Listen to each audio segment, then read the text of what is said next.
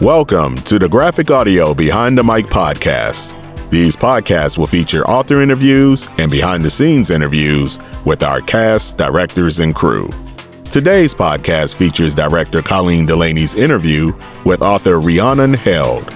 In this interview, we talk to Ms. Held about her urban fantasy series, Silver, which we now produce in graphic audio.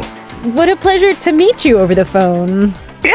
Yeah, it's been a long time working with your voice on the page, so it's pretty cool. Thank you for taking the time.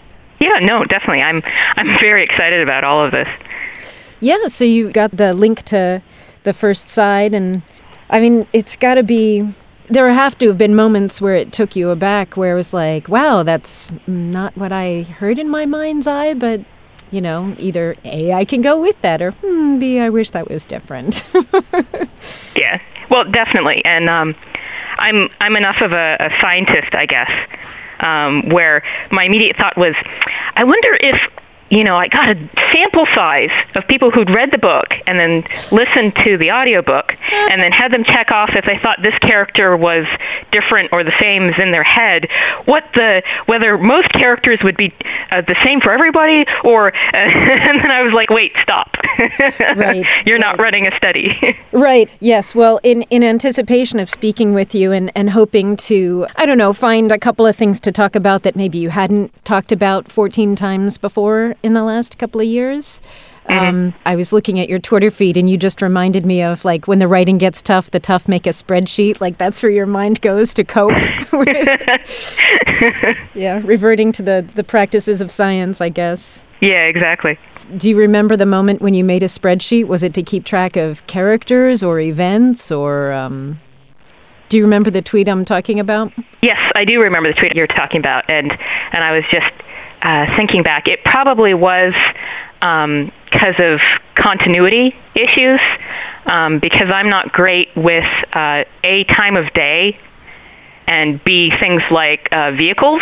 I'm quite famous among my critique group for vehicles that are left somewhere and then magically reappear back at the house when somebody wants to get back into them again. Perfect. And then also time of day.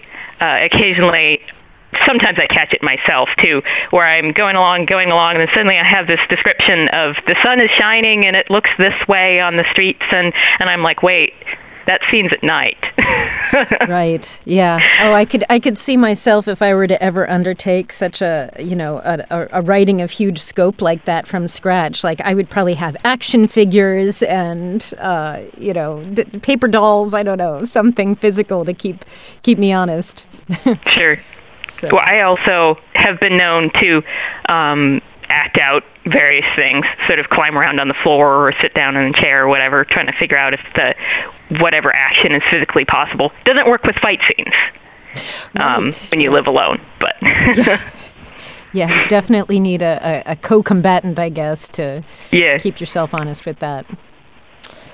Very cool. Well, maybe at this point in the podcast, we'll play the trailer so that the listeners who are maybe not familiar with having read your book, or maybe haven't even listened to the online clip, can get a little taste of the type of story we're talking about, and sort of springboard into discussions about taking your story and putting it into graphic audio. Graphic Audio presents Rhiannon Held's werewolf-based urban fantasy, Silver. Ah, Dare, did you manage to find our loan? Yes, but she's a lot more than I bargained for. She smells like silver, sure, but she's been hurt. She's definitely crazy. Well, she's not Roanoke. I doubt she's from one of the Western packs either. She looks like she's been living rough for months. She'll have been alone, or one of the splinter pairs, someone no one would miss. I'm not sure it's a good use of Roanoke resources to deal with this, though. Her injuries must have happened in the West, so it's the West's responsibility to take her in and kill the humans that did it. Don't be a coward. If something's coming after Pax, we need to stop it before it leaves the West. She's crazy, and you're out of line. He knows the worst of himself and is vigilant to make sure it stays buried. Better that than to be surprised by it and unable to stop the worst from taking over.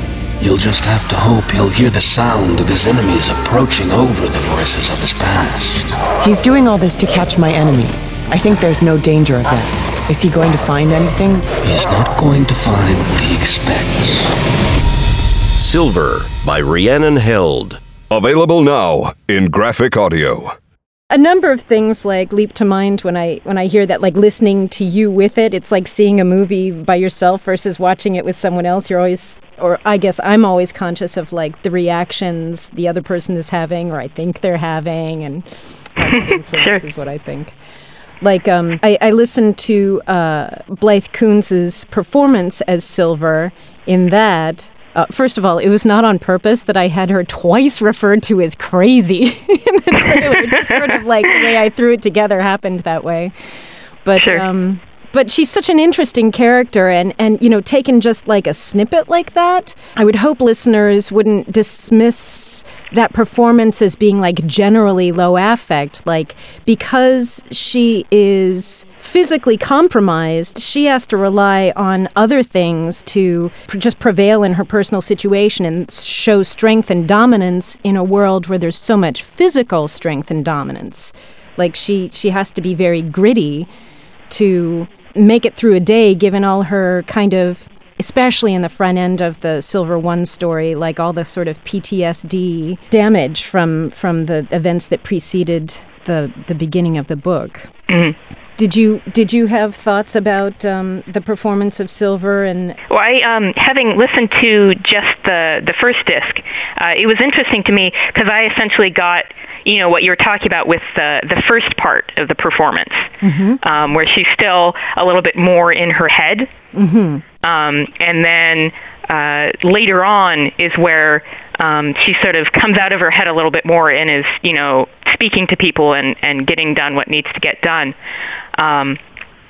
So it was interesting to get that first part. I had a similar reaction to the voice of Death, because in that first disc we mostly get Death speaking in dead people's voices, and so he has a variety of different ones. Right. And I think near the end of the disc we finally get his voice that's him.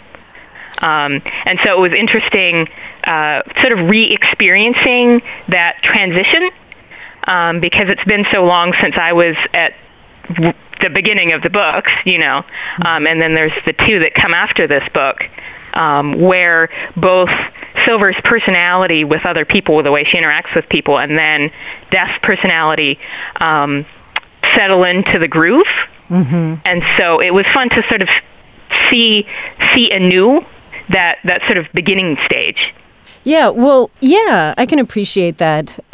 Your mentioning Death brings up stuff I wanted to talk about, like how it's one thing to have this character in a book on the page that's this convention where, you know, Death is heard in what Silver thinks of as his default voice, which is just the main one among many voices of people who have died, mm-hmm. that he can show up as being in the voice of, being heard as this voice.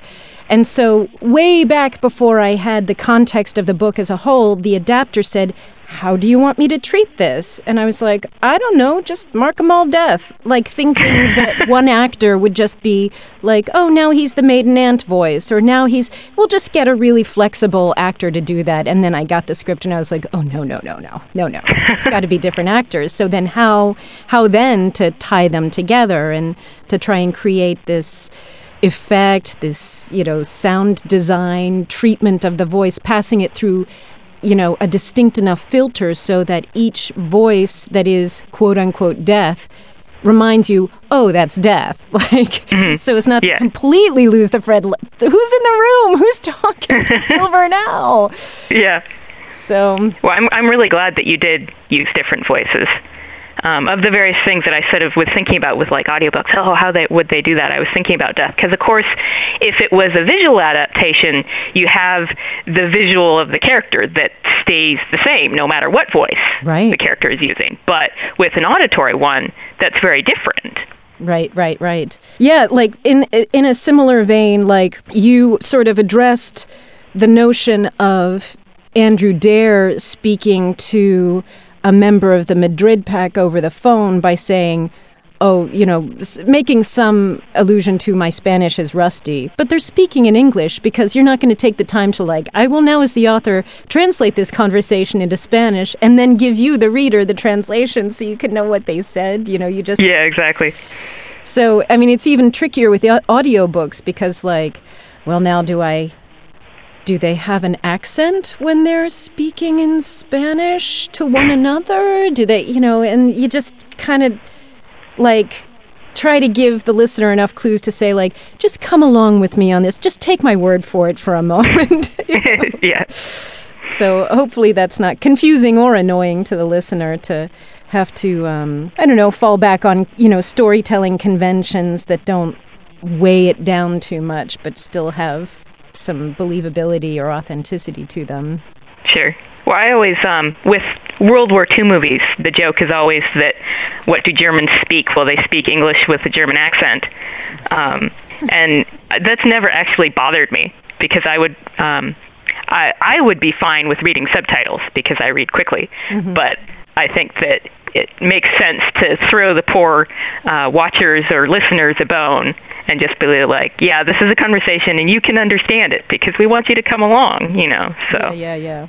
So the other thing with making that trailer that sort of brought to my mind was how an author and the people who support the author, the copy editors or whomever, have to make this dust jacket blurb that then you hope it says the right stuff because everyone who's selling the book is going to quote it. That's going to be the précis, the say 2-paragraph précis that everyone has to try and become familiar with your book in a matter of seconds.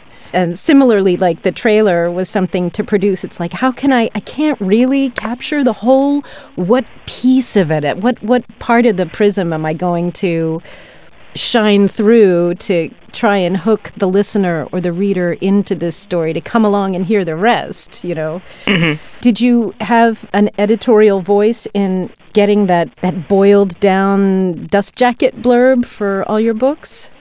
I didn't have anything to do with the ones that actually went on the cover, but where I ended up dealing with it a lot is that obviously I'm going to conventions and readings and meeting my parents' friends and things like that, and they say, "Oh, you're an author. What do you write?" And so my answer to that is what I ended up sort of working the hardest on. And what was kind of interesting is that I ended up doing it very differently than the book jacket did it. And actually the audiobook trailer in a way too, because usually what I started with was something about myself, which is that my day job is I'm a professional archaeologist. And then I'd say something, and I wrote the book about werewolves, and then I do a little bit about how the archaeology went into saying anything about the werewolves. And I actually got a little bit away from the actual plot line. So I wouldn't necessarily say, okay, there's these two characters, and he finds her, and she's lost, and da-da-da-da-da. Mm-hmm. And I ended up going that direction just because since there's so many werewolves out there, I wanted to sort of immediately be and why are these werewolves different? Right. I mean, at Graphic Audio, we have done storytelling about any number of non-human, humanoid species, the zombie books or the vampire books or the werewolf books. And, okay, so in this world, humans don't know that werewolves exist. In the Rhiannon held werewolf world, the existence of werewolves has to remain a secret to keep them safe.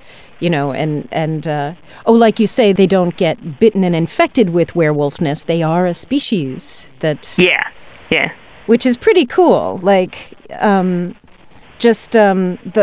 many parallels that we can make, socially or anthropologically, to say big things about humans, just like in Star Trek or science fiction, if you just have that half step back, the moral lessons or the difficult things to examine about ourselves are easier at a half step remove.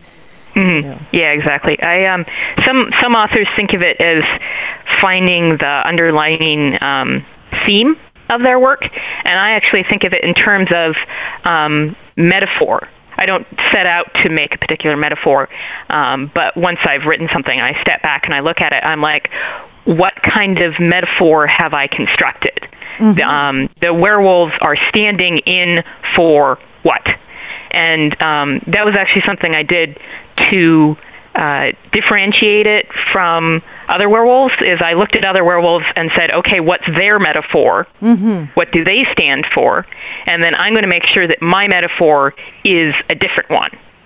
Have such guiding principles sort of redirected your imagination at a time when you might have, taken the right fork in the plot, but then sort of coming back to basic principles and your metaphor, you take the left instead?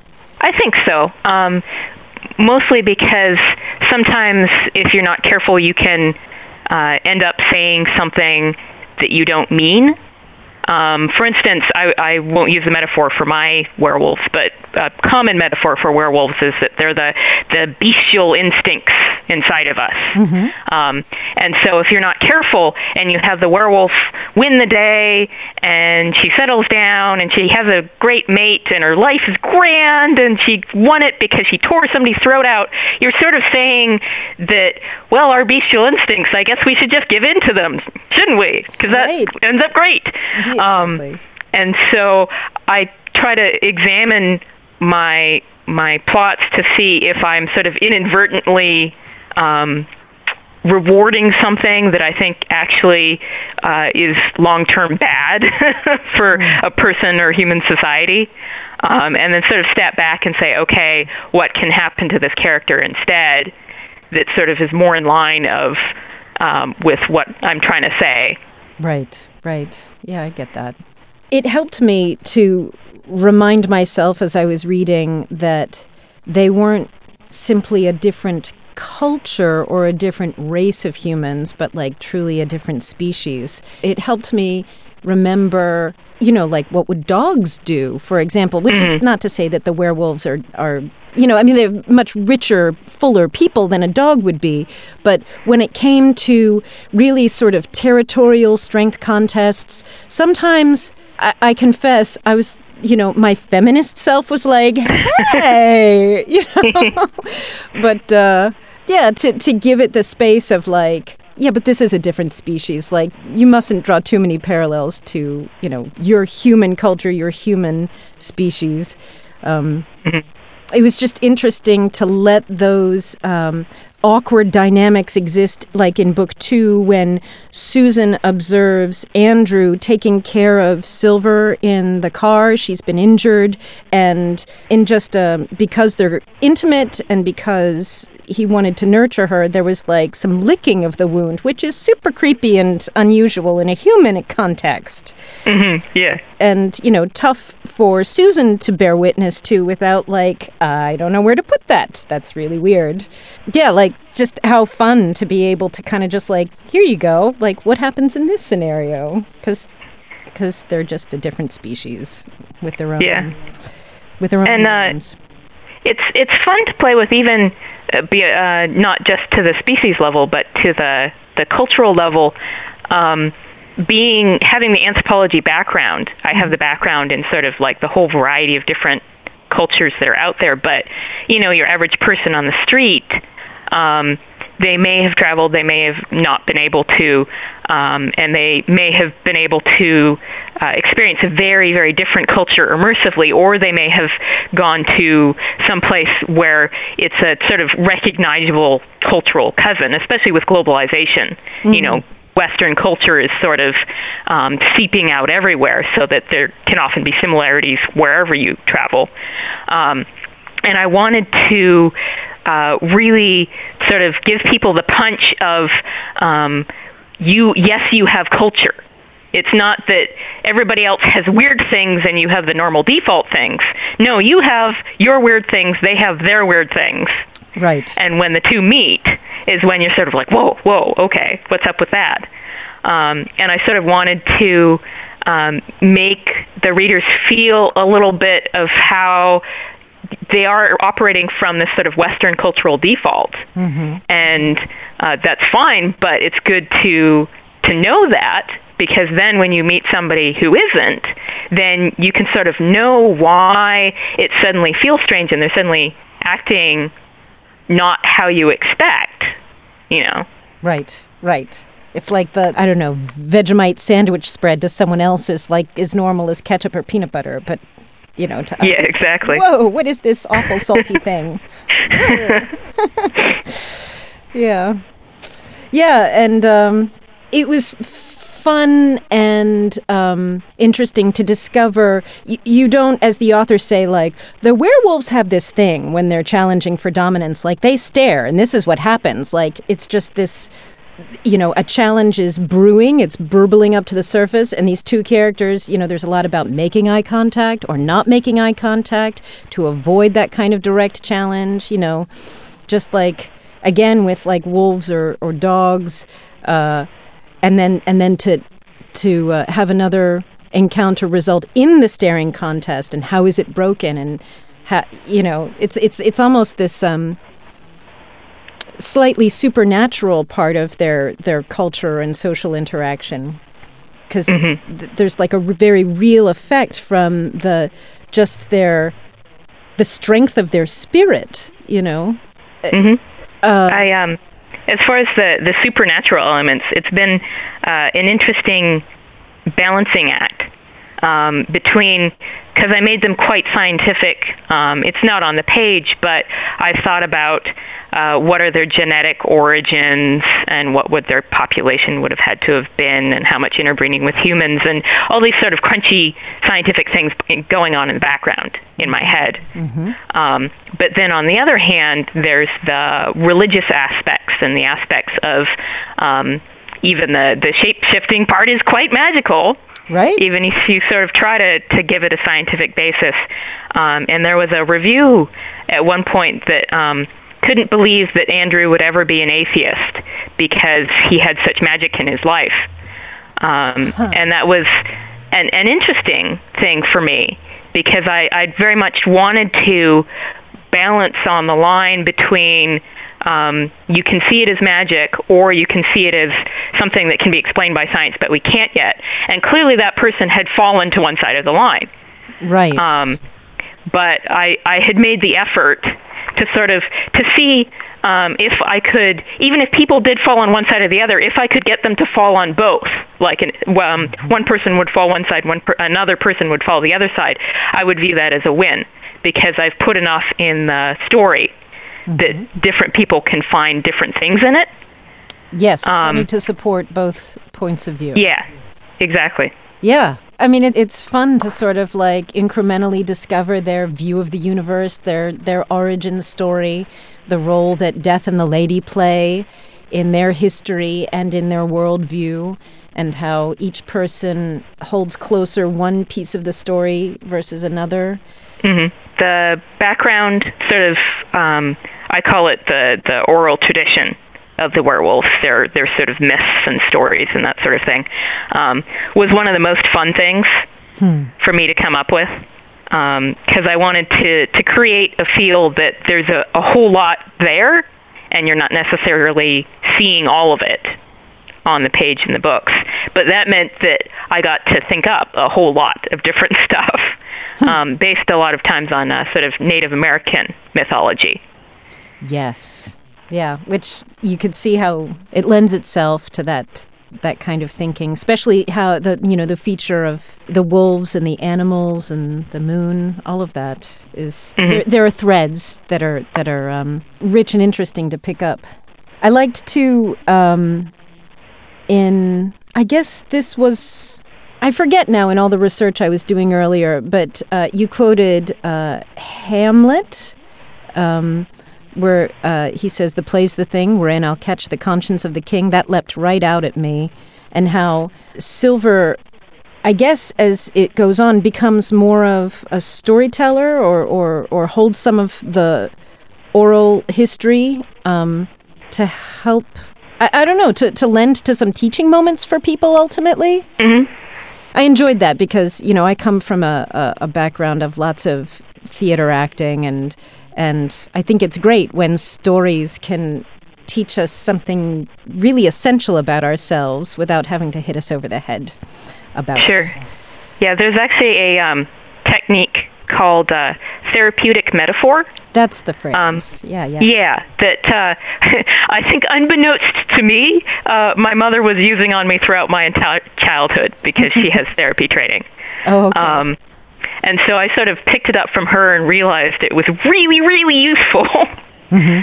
And the fun part for me is not just in things that are explicitly stories, like you watch a TV program or you watch a play or something like that, and then you find the pieces of yourself in it, because that's really great. But the fun stuff I found for stories is when they're simple anecdotes that you tell the people, and so they can walk away with some little piece of something that they needed advice or permission to do what they already wanted to do, or sort of a different perspective on something in their life. Mm-hmm. And rather than they came to you and said, oh, I don't know whether to dump my boyfriend, and rather than saying, I think you should dump him, because that's never a good idea. Because whatever happens, they're going to blame you. Exactly. But sort of telling a story of, well, you know, when I was first in love, and then sort of this happened, and then that happened, and in the end, I ended up being single, and that was what happened to me. Mm-hmm. And what I find utterly astounding is the sort of magical transformation between what you said and then what they hear if they would relay it back to you. And I've had people come back to me later and say, thank you for telling me to dump my boyfriend. Mm-hmm. And I was like, I didn't tell you to dump your boyfriend. I told this story about the time that I was in love. But that was the takeaway But that's what they needed to hear in it. Yeah. And so that was what I was trying to do with Silver, as much as I could with being in only one character point of view at a time, was sort of show what Silver is saying and what Silver sort of hopes they might take out of it, and then maybe show what the other character is hearing, mm-hmm. and what that character actually takes out of it. No matter what Silver was trying to say, that was what the character heard. Mm-hmm. Mm-hmm. Yeah. I want to say, too, that I felt quite an identification with you when you've shared this story a number of times about your father's role in giving you the permission or the nudge or creating the space for you to have your career in archaeology and to pursue your love of writing. Mm-hmm. If you could share a little bit of that story, because I mean, I feel like the very same thing happened in my life, where I was trying to be practical and do the thing that was like, you know, expected and would result in happiness for me in my life, just to make sure I would like make money or be successful, and then to have just that one conversation where someone opened a door. Sure. Well, what happened was that I was finishing up my bachelor's degree and sort of having to make a choice about where I go from there. So sort of career level choices going on. And I had a professor who was saying, well, when you're putting together your grad school applications, you really have to convince them that you are passionate about archaeology. Mm. And I was like, I don't know about that. I like it. So I was really twisted up inside about that for a while, and I was like, if I'm not passionate, should I be in archaeology? I don't know. So I went home for break, and I was trying to broach the subject with my father, and I ended up just sobbing at first, because I don't know, what do I do with my life? What's my career? Sob, sob, sob.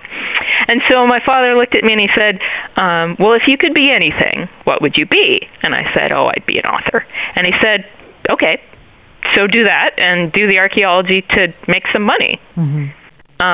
And that was an amazing thing to me, not so much because he gave me permission to follow a dream, but because he admitted that it's a lie that your dream has to be your career. Mm-hmm. And I think that's the biggest thing that I'm glad I find out, and I'm hoping other people do, is that your passion does not have to be your career.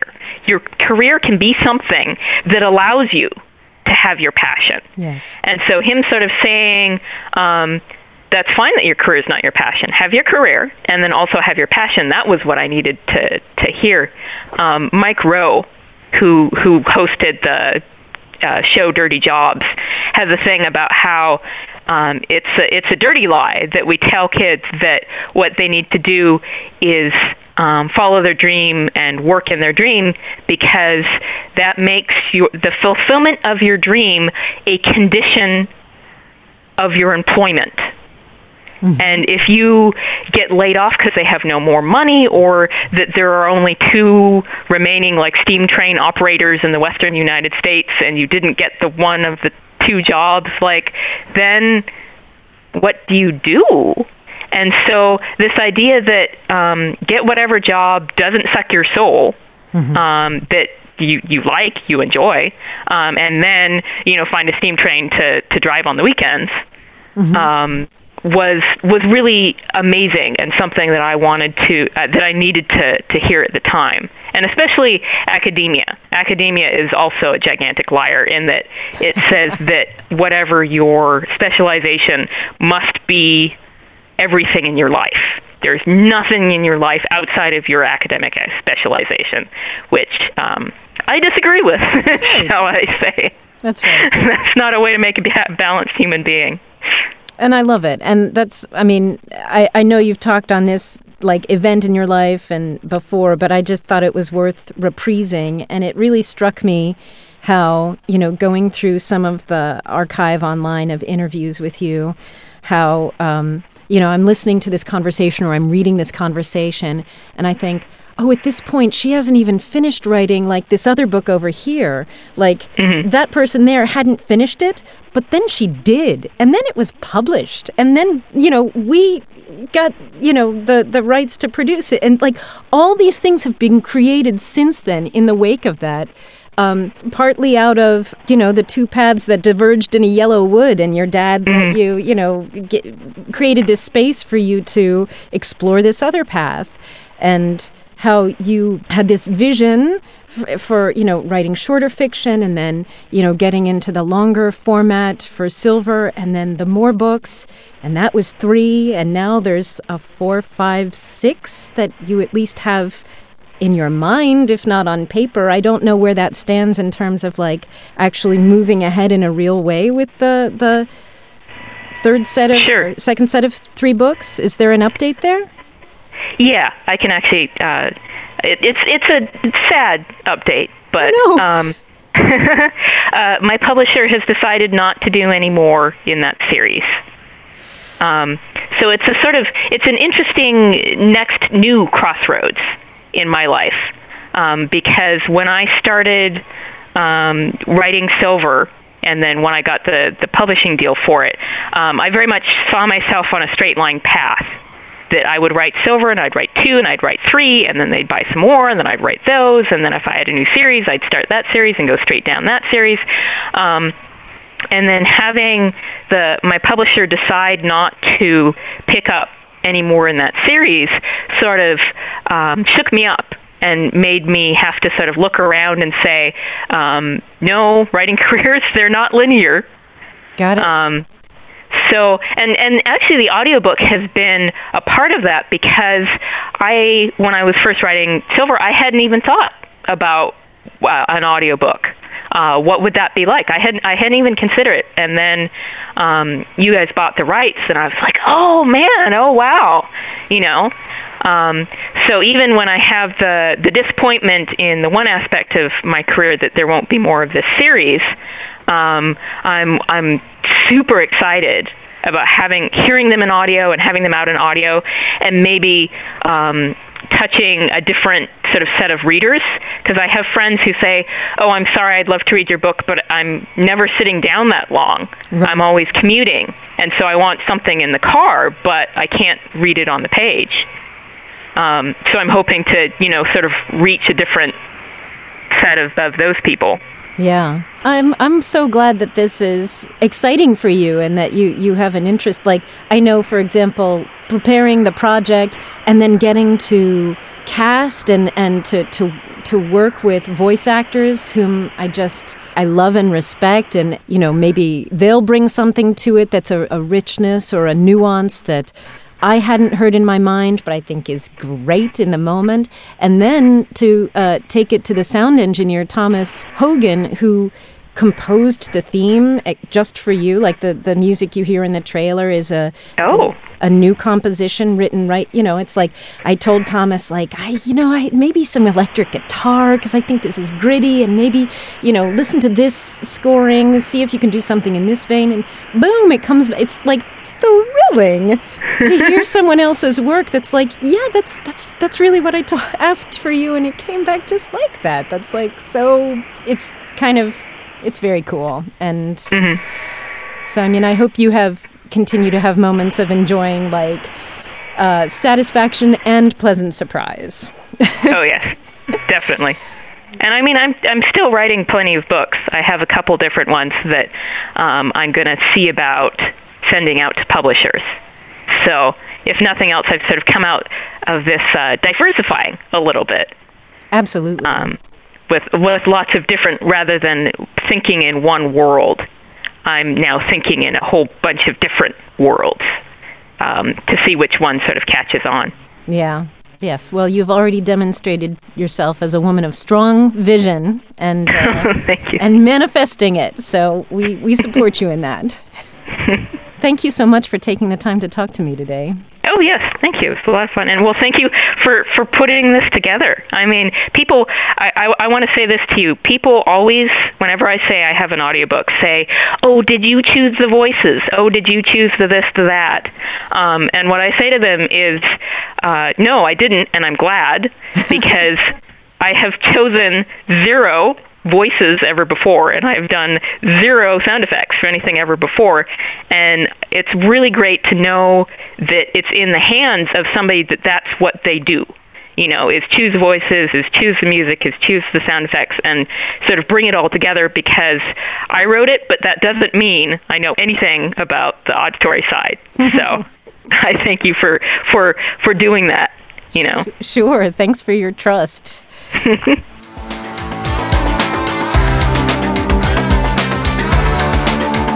We would like to thank Rhiannon Held for taking the time to talk to us. Silver, #1, self-titled Silver, is now available. The second book, Tarnished, will be released in May 2015, while the third and final book, Reflected, will be available June 2015. All the titles are now and will be available in audio CD format, as well as all available download formats, MP3, M4B, and FLAC. For more information on how to purchase our graphic audio titles, please call us at 1-800-670-5220 or visit us on the web at www.graphicaudio.net and www.graphicaudiointernational.net. And don't forget, you can listen to your downloaded titles anytime, anywhere with our free Graphic Audio Access app, available for Apple and Android devices. Make sure you sign up for our e-newsletter, like us on Facebook, or follow us on Twitter.